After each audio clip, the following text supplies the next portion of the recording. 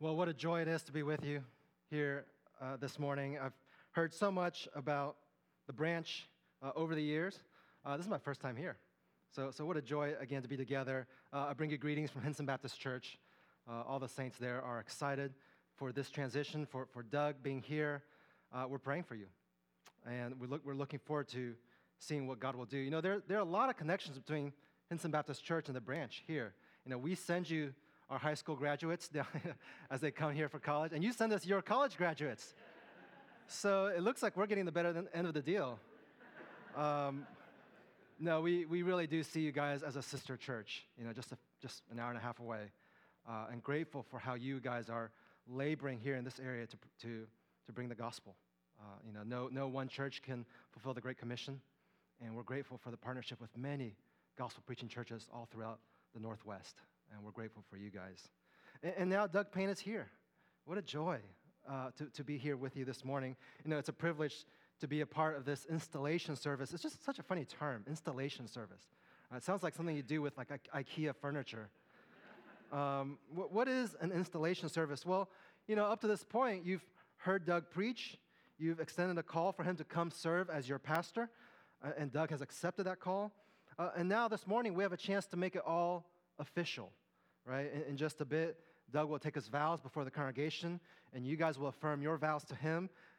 It's kind of like a wedding, isn't it? Which is why I'm dressed up like this. But, you know, you guys are engaged, and today, Doug will be taking his vows and installed as one of the pastors, one of the elders of this church, with a particular responsibility to preach and to lead. And it's important in these moments for us to kind of pause and think about what this means, right? What is it that Doug is committing to? What is it that we as a church are committing to? And that's what I want us to think about. And to help us do that, I want us to look at Paul's farewell sermon or speech that he gives to the elders in Ephesus. If you have your Bibles, turn to Acts chapter 20. Acts chapter 20. Beginning in verse 17.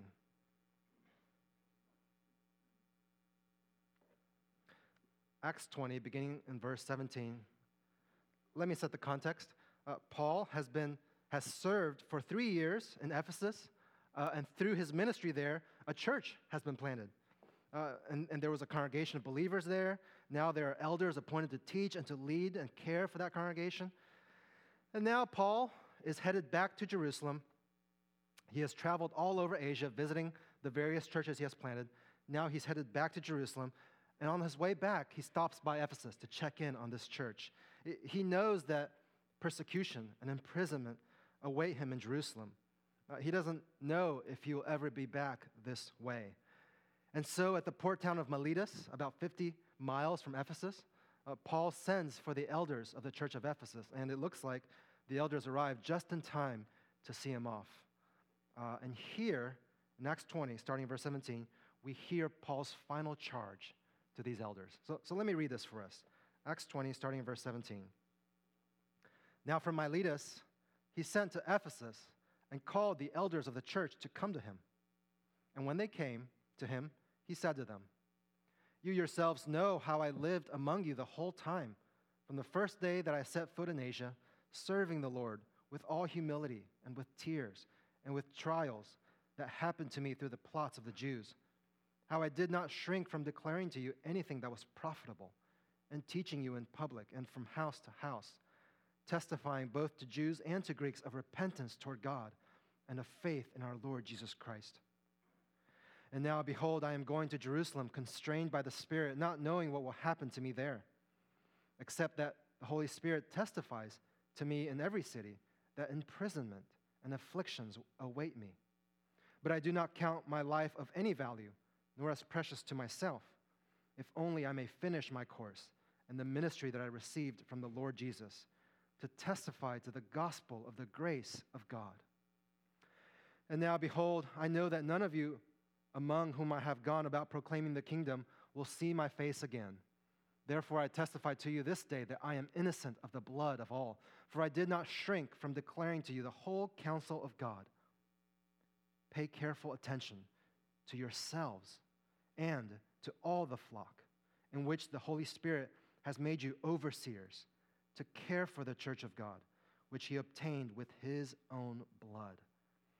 I know that after my departure, fierce wolves will come in among you, not sparing the flock. And from among your own selves will arise men speaking twisted things to draw away the disciples after them. Therefore, be alert, remembering that for 3 years I did not cease night or day to admonish everyone with tears. And now I commend you to God and to the word of his grace, which is able to build you up and to give you the inheritance among all those who are sanctified. I coveted no one's silver or gold or apparel. You yourselves know that these hands ministered to my necessities and to those who were with me. In all things I have shown you that by working hard in this way, we must help the weak. And remember the words of the Lord Jesus, how he himself said, "It is more blessed to give than to receive." And when he had said these things, he knelt down and prayed with them all. And there was much weeping on the part of all. They embraced Paul and kissed him, being sorrowful most of all because of the word he had spoken, that they would not see his face again. And they accompanied him to the ship. Well, Doug, here we are at the beginning of your ministry, Lord willing, here at the branch, hopefully for many years. But it's helpful for us to hear Paul's sort of final speech to his elders at Ephesus. Because, as excited as we are about this day, you're not going to serve at the branch forever, right? You are actually not the head shepherd of this church. You are an under-shepherd, as are all the other elders here. And the day will come when, just like Paul, your stewardship will come to an end. And you will, Lord willing, hand off the church to another faithful under-shepherd. And so your goal here is to serve in such a way that you are able to say what Paul says here when that time comes. If you're taking notes, I've got 4 kind of charges to give to you, Doug, but also to the other elders of this church. And this applies not only to them, but even to the whole church. 4 charges. Number 1, preach the gospel. Number 2, watch your life. Number 3, feed the sheep. And number 4, protect the flock. All right, I'll go through those again as I go through this sermon. And church, in light of Paul's example of a faithful ministry, you also have a role to play in all this.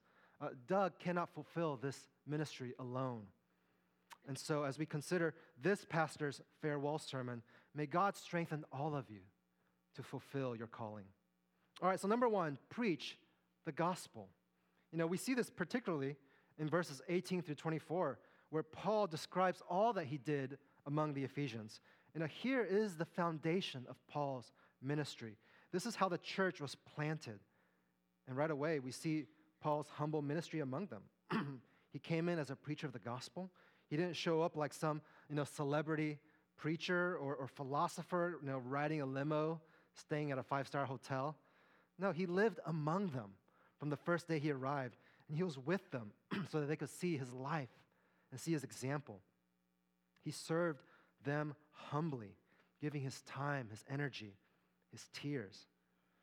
They saw him risk his own life in order to serve them. And why did he do all of that?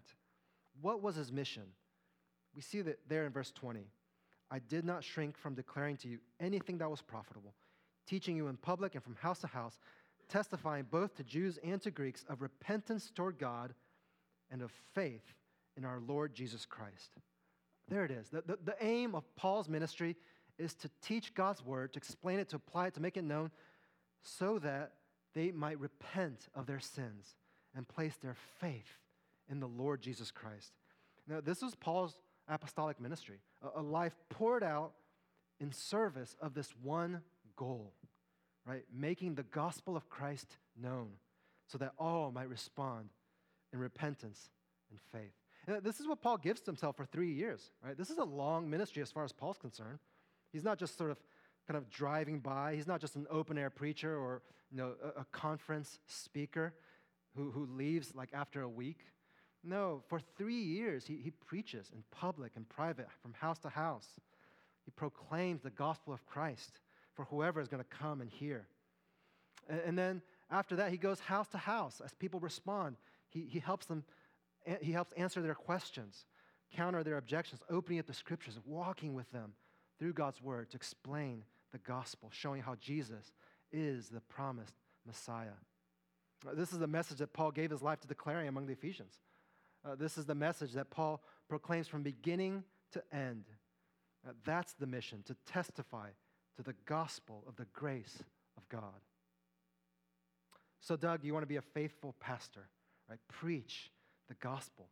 Preach it during times when things are going well, in seasons of growth and success and health. Preach it when things are hard, in times of adversity and discouragement, sorrow, persecution.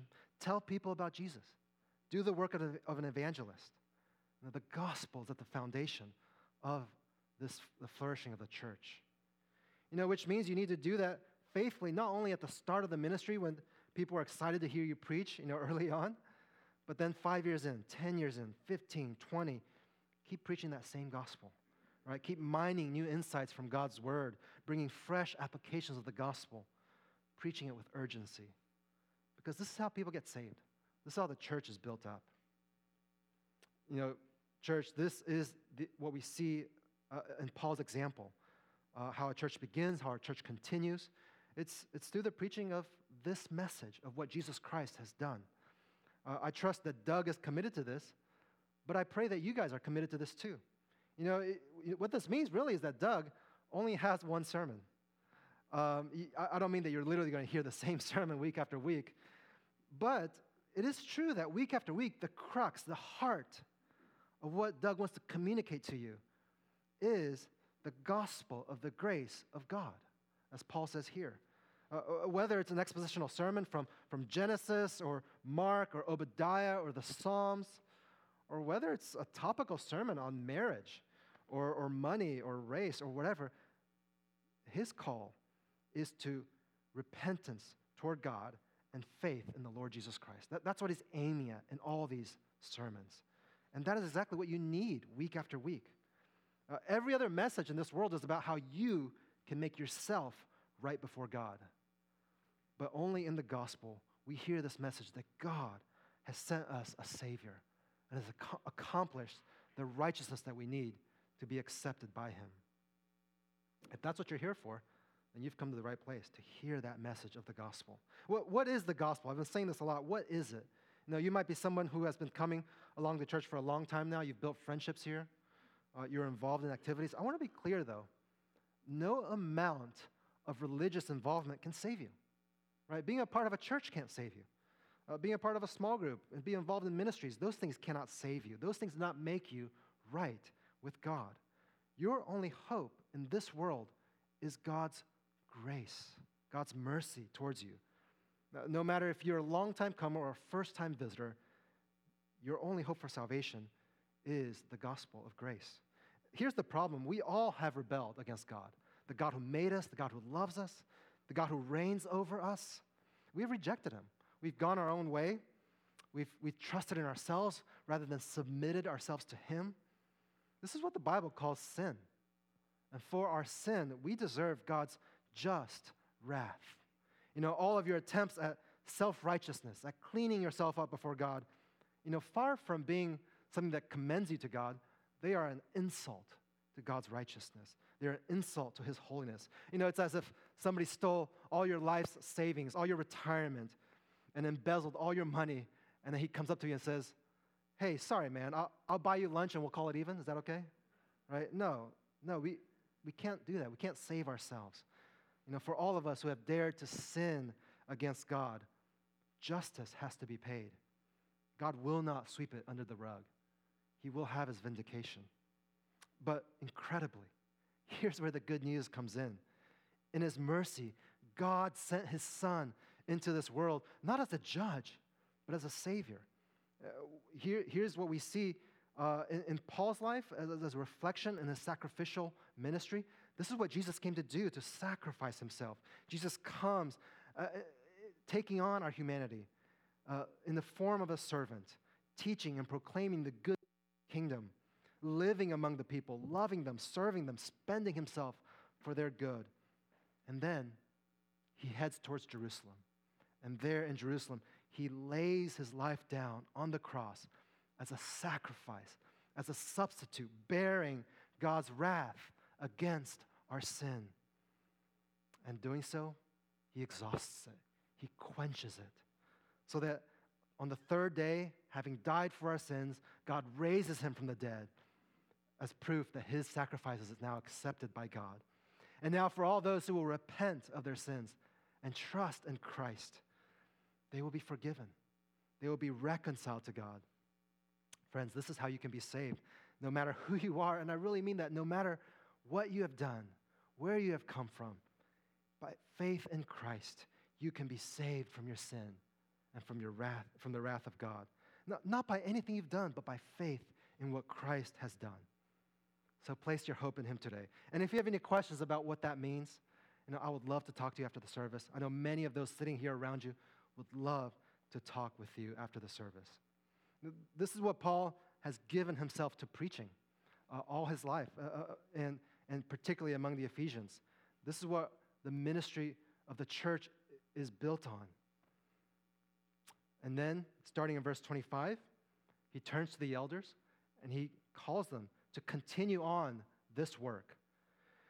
And to these elders, to these pastors, these overseers, Paul tells them, second, not only preach the gospel, but second, watch your life. Watch your life. Verse 28, he says, pay careful attention to yourselves, right? Apparently, being an elder isn't just a 9-to-5 job. You preach the gospel, you act really holy in front of people, and then you go home and you can live however you want. No, that's not it.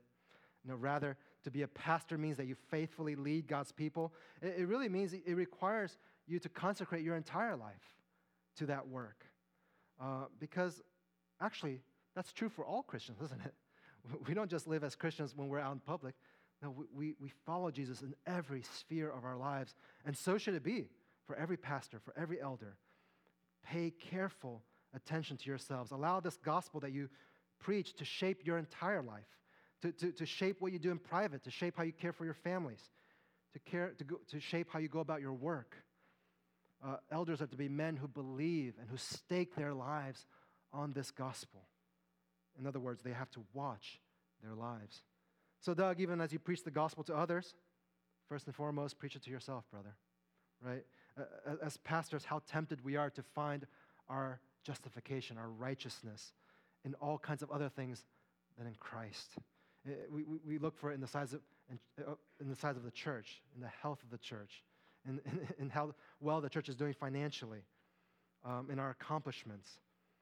No matter how successful you become in ministry, these things will not make you any more righteous before a holy God. No, but through faith in Christ, you are blameless. You are accepted by God. You are loved by God. And your only hope is Christ before God. And yet in Christ, oh, what a glorious hope you have. The riches of his grace. God loves you. God accepts you. And he has given you the privilege of serving his people. So rest in that. For Paul, it was the knowledge that God had saved him that enabled him to love the Ephesians in this way. We read there in the end of how he worked sacrificially with his own hands. He didn't take their money, but he worked so that he could preach the gospel freely. Where did that come from? Well, that came from his knowledge of knowing how God had loved him. It is more blessed to give than to receive. Well, that's what Christ did for him. Christ gave richly to him. Therefore, Paul says, watch your life. Make sure you're holding on to the gospel. Amid busyness, stress, pressures, don't let pastoral work substitute for your own communion with Christ. Right? Carve out time to pray. Depend on God in all things. Open up your life to the other elders. Let them shepherd you. You're a pastor, but you need them. You need this church as much as they need you. So I pray that your time here will be marked by your own personal spiritual growth. And for church, you've got a role to play in this too, right? Support your pastors. Even as you are fed by them and encouraged by them, you also play a role in encouraging them. and speaking to them the hope and the encouragement of the gospel. Love their families well. Paul here talks about money. Let me say this: provide for your pastors generously, right? Encourage them in that. Paul says that as a missionary, he didn't take any money because he wanted to preach the gospel freely, and that's exactly right. You support missionaries, and they go out to preach the gospel, and they don't charge people to hear them preach the gospel. No, you support them to make that possible. But when it comes to your pastors, Paul tells churches to be generous in supporting your pastors, particularly those who are set aside to labor in the word.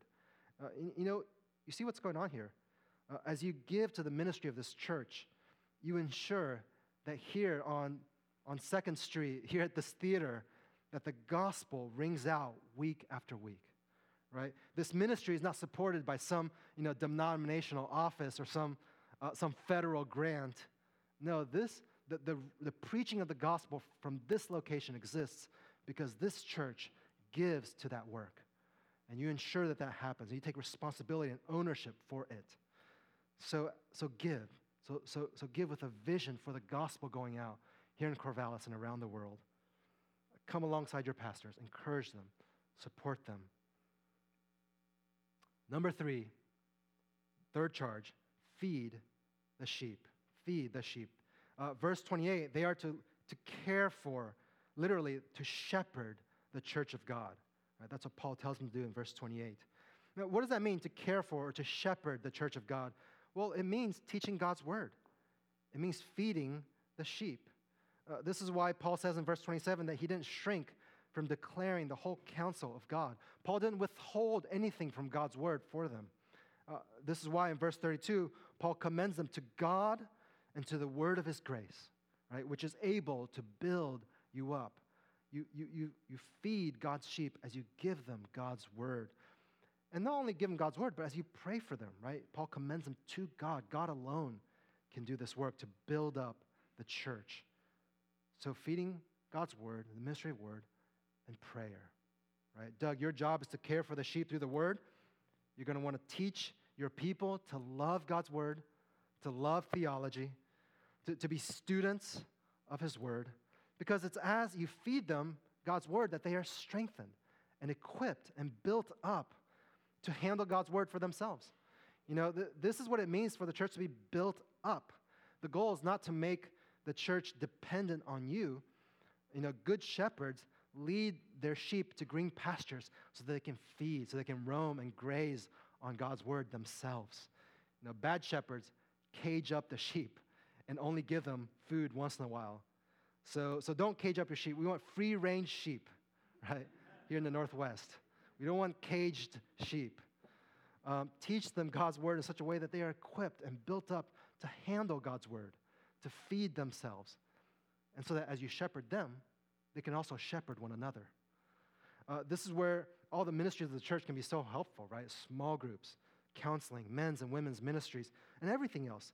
That as the sheep are fed and built up, they then can feed one another and shepherd one another. But also, don't forget to pray. Pray for your sheep. Pray that they'll persevere. Pray that God's word would land on soft hearts. Pray for the Spirit's work in this congregation. This is like right at the top of your job description, to pray for these people regularly, to devote yourself to the ministry of the word and to prayer. This is how the sheep are cared for. And church, this is what you should expect from your pastors, from all of your elders. Not merely somebody who's going to be your best friend, someone to hang out with, someone to go to your graduation. Those are fine things, of course. But this is the main job description: the ministry of the word and prayer. Preparing excellent gospel-rich sermons, organizing other avenues for God's word to be taught and for the people to be equipped with God's word, cultivating a culture of discipleship in the church where people are engaging in each other's lives with God's word. That's what your elders are to be about. So encourage them in that work. Free them up for that work. Let them give themselves to that work, which means you have a crucial role to play in all of this.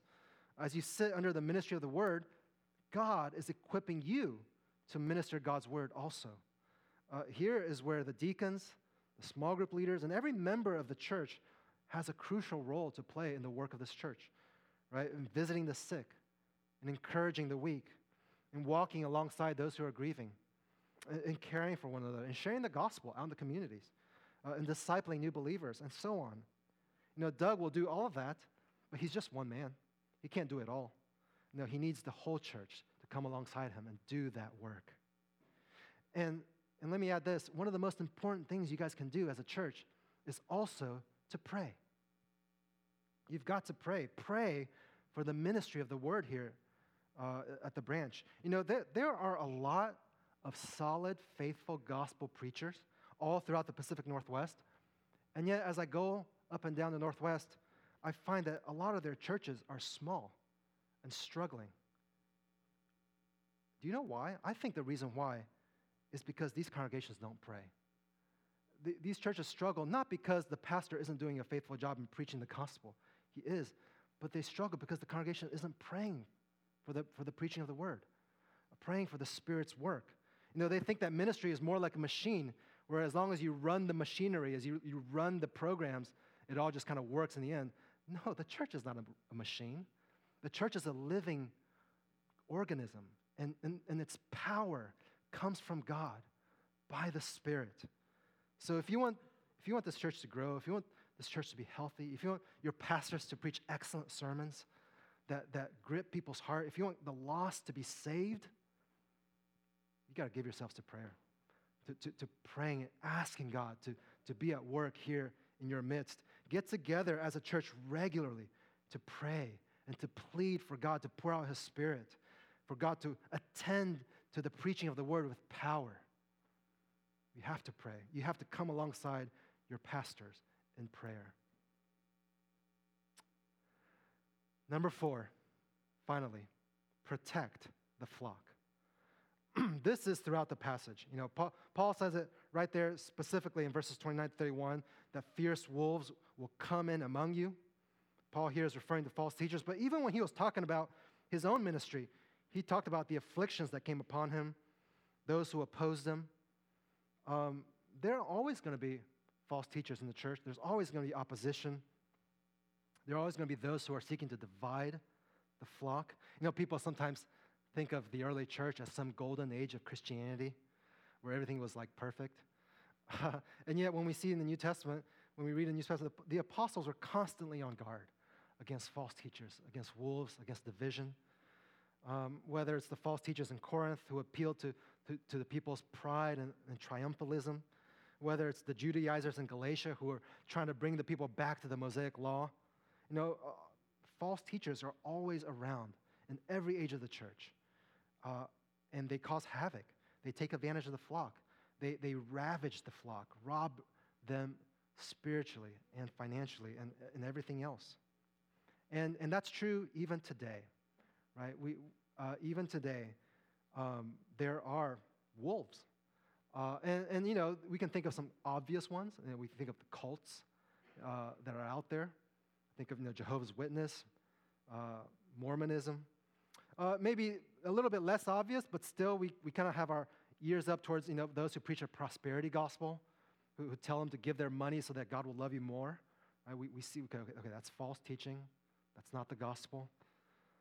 But I think increasingly these days, false teaching is mixed with so much good, so much truth, and yet there are false teachers out there who are bringing in the world's values, who are bringing in the world's moralism into the church. I don't know the exact challenges you guys face here in Corvallis, but rest assured, you guys are hearing all kinds of mixed messages all the time. And as pastors, as elders, it is your job to make sure that God's word is preached clearly and purely and faithfully, guarding this flock from those errors. It's your job as pastors and elders to protect against wolves. It's not enough simply to preach the gospel kind of positively, but you also need to expose and tear down falsehood when you encounter it. Don't be afraid to call out evil and error and sin. It's your job to warn your congregation. So church, You need to listen to your pastors when it comes to these things. Are you someone who is willing to listen to the counsel of others? This is the gift that your pastors are to you. You've heard their preaching. You know their life. You trust them. Listen to them.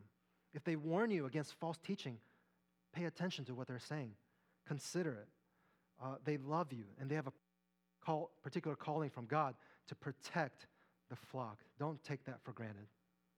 But pastors are also to be on guard, not simply from those speaking, wrong things from the outside, the wolves, but Paul says here there's even going to be those who arise from the inside, right? Speaking twisted things, he says. There will be those who arise from among your own selves, he says. Perhaps they will even arise from some of these elders that he was speaking to at that moment. Paul knew the heartache of what it was like to have some of his associates to turn their backs on Christ. If you've lived in the church for some time, you know that this happens. People turn their backs on the faith, reject the gospel. What's especially painful is when that happens from those people that we know and love, those people that we thought were with us in the battle. And yet now they are speaking twisted things. They're dividing the church and they're walking away. So pastors, elders, pay attention to all the flock. Don't stop admonishing those who are going astray.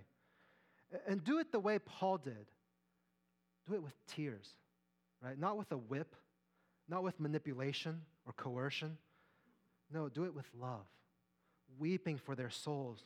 Even as you rebuke and admonish, do so with tears, calling them back to Christ. Church, even as you hear this, realize that the greatest danger in your life is not necessarily false teaching from the outside, but the indwelling sin that exists in your own heart. But God, in his love for you, has gifted these shepherds to care for your soul. The writer of Hebrews writes this, Hebrews 13:17, obey your leaders and submit to them, for they are keeping watch over your souls. Submit to them as those who will have to give an account. Let them do this with joy and not with groaning, for that would be of no advantage to you.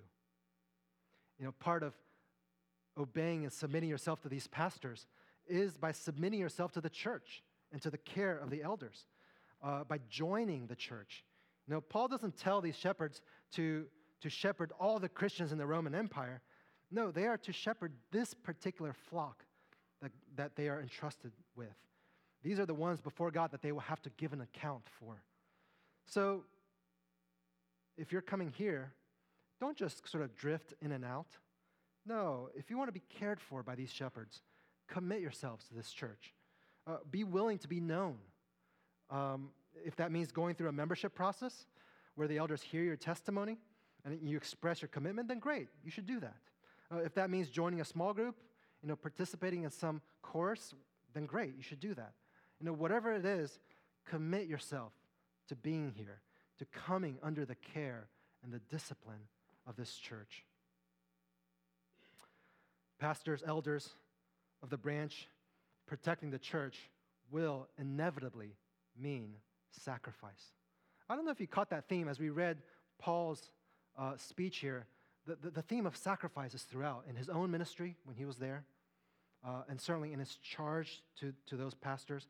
Shepherds have to fight wolves and bears and lions, and inevitably those shepherds will get injured, may lose a limb, and maybe get even killed. That's part of the job description, to protect the flock. I once read the story of, I don't even know how to say his name, Arnold von Winkelried. I think that's how you pronounce it. A Swiss fighter. The Swiss army was fighting the Austrians. The Austrians were better equipped. They had better weapons, better armor, more organized, better strategy. The Swiss soldiers were kind of scattered, with pitchforks and whatever they could find. The Austrians stood in a line, shoulder to shoulder, with their spears, forming a wall of spears, a phalanx that was impenetrable. And as they advanced on the Swiss, they just mowed them down. They couldn't break through that wall. But Arnold saw what was happening, saw his own fellow soldiers scattered, and he thought, there's only one thing to do here. He rushed the line, sacrificed himself, buried as many spears as he could into his chest, and broke through that line. And his comrades, seeing what he had done, seeing the gap that he had formed, unified and surged through that gap and defended their country and saved their families, saved their lives. I think in many ways that's a picture of pastoral ministry. I think in many ways that's a picture of Christ, isn't it? We were once scattered. We were once helpless. And yet Christ sacrificed himself, bearing our wrath, offering his life. And as we see Christ doing that, we are unified. We love him. We think, yes, I want to follow him. And as pastors, I think that's our calling, to imitate Christ, to bury as many spears as we can into our chests, to offer our lives for our people. Because as we do so, as we model Christ's sacrificial love, God's people are unified. And God's people join us in that fight for the gospel. And the flock is preserved, and the gospel goes out. I pray that God would make you faithful, Doug, in this ministry, that you would lay your life down for these people. In 1529, Martin Luther wrote a catechism to these German pastors to equip them to teach their people God's word. And he concludes the catechism with this charge to those pastors.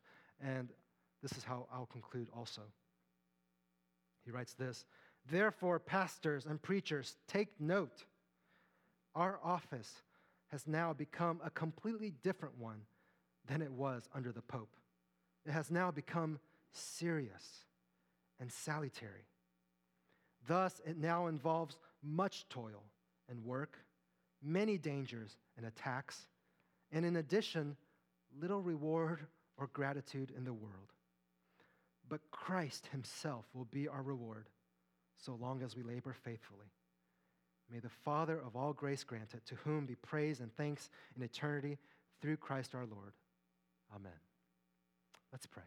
Let's pray together.